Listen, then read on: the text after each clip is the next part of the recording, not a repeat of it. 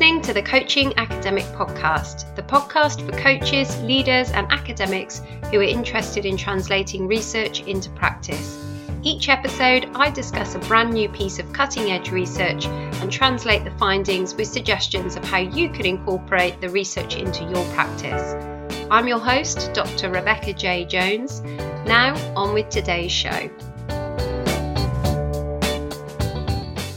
Welcome to episode 30 of the Coaching Academic Podcast. I'm going to be talking about a research paper called Team Tenure and Team Performance, a meta-analysis and process model, which was written by Eric Gonzalez-Mule, Bethany S. Cockburn, Brian W. McCormick, and Peng Zhao, and was published in Personnel Psychology Journal in 2020, earlier this year.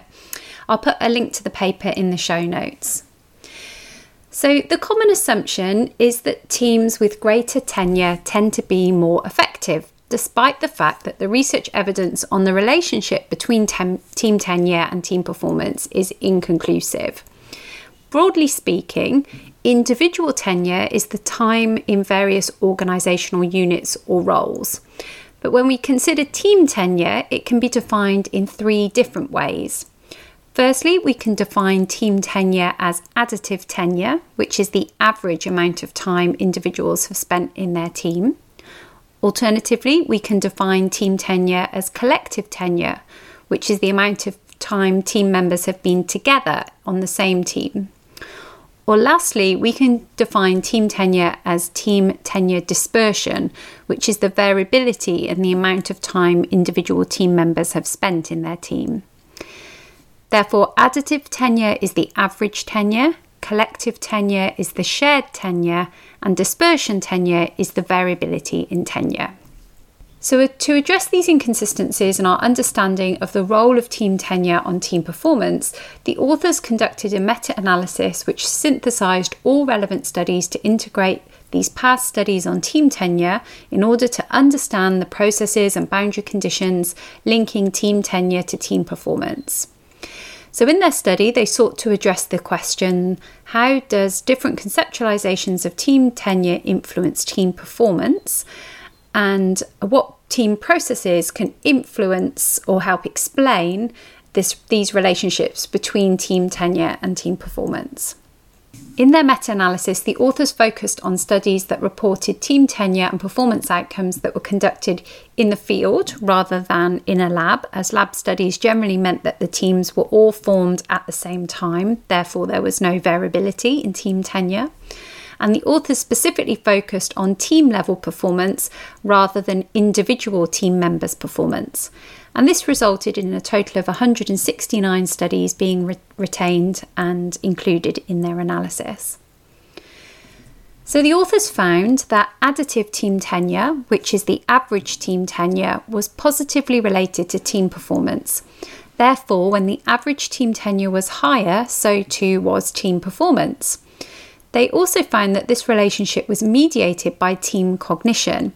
And this means that the higher average team tenure leads to higher team cognition or collective knowledge, which then leads to high team performance. Next, the authors found that collective team tenure, which is the shared team tenure, was also positively related to team performance. And the authors found that this relationship was explained by motivational affect states rather than team knowledge. So teams that had been intact for longer as a collective unit tended to spend more time together, which leads to greater trust and social integration among team members, and consequently positive perceptions of psychological safety within the team.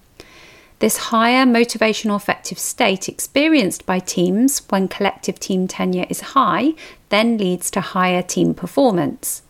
As the link between team knowledge and team performance was not significant for collective team tenure, team knowledge appears to be less important at explaining team performance for teams with high collective tenure than additive or average tenure.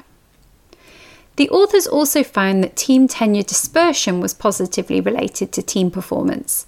Therefore, when the variability in tenure in teams is high, so too is team performance. They found that this relationship was explained by team behavioural processes. So when team tenure dispersion is high, there is a greater variability in individual team members' knowledge and skill. Therefore, team members have a broader repertoire of skills within the team from which they can draw upon. This in turn leads to improved behavioural processes such as effective allocation of roles, the development of creative solutions to problems, and enhanced information to exchange. Now, the authors suggest that managers should be aware that they can increase team performance by staffing teams with longer tenured members who will not only better understand how to get work done, but will also recognise the stores of knowledge elsewhere. I think this study has a number of implications for coaches working with leaders of teams or team coaches working with the whole team. Firstly, the findings indicate that it's important to understand the nature of team tenure with the team that you're working with in order to then understand how to best support that team to improve performance. So if the average team tenure is high, then interventions aimed at increasing the team's ability to access the team's shared knowledge are likely to work best. Now, this might involve brainstorming or reflecting as a whole team on past performance and identifying lessons learned from these shared teamed experiences and how these could then be applied to new challenges. On the other hand, when collective team tenure is high, then interventions aimed at fostering the relationships, trust and psychological safety among team members, such as team building activities, are likely to be even more important to continue to build and maintain these strong relational bonds. Finally, when team tenure dispersion is high, then interventions aimed at behavioural processes, such as allocation of roles and enhanced information exchange, are likely to work best at improving team performance. By working with the team or team leader to firstly collect some data regarding team tenure in order to identify which of the 3 types of team tenure best describe the team, the coach can then work with the leader of the team or the team as a whole to explore the most appropriate intervention based on the team tenure type to facilitate improved performance. So that concludes today's episode of the Coaching Academic Podcast. Just to remind you, in today's episode I was discussing team tenure and team performance, a meta-analysis and process model, which was written by Eric Gonzalez-Mule, Bethany S. Cockburn, Brian W. McCormick and Peng Zhao, and was published in the Personnel Psychology Journal earlier this year, 2020. As always, I'll include a link to the paper in the show notes. But just before I go, I'm going to mention that if you like my podcast, you might like my new book that I'm working on and is coming out very soon in the summer of 2020. And it's based on the idea of translating research into practice for coaches and leaders interested in a coaching style of leadership. If you'd like to receive an email notification from me when the book's available, then please email me at the.coaching.academic@gmail.com. That's the.coaching.academic@gmail.com. Thanks for listening. I'll see you again soon.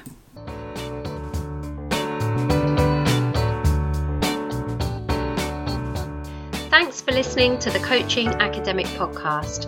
If you're interested in reading my research, sponsoring the show, or in hiring me as a researcher, coach, or speaker, check out my website www.rebeccajjones.co.uk. If you like the show, don't forget to leave a review in iTunes and subscribe so you never miss an episode.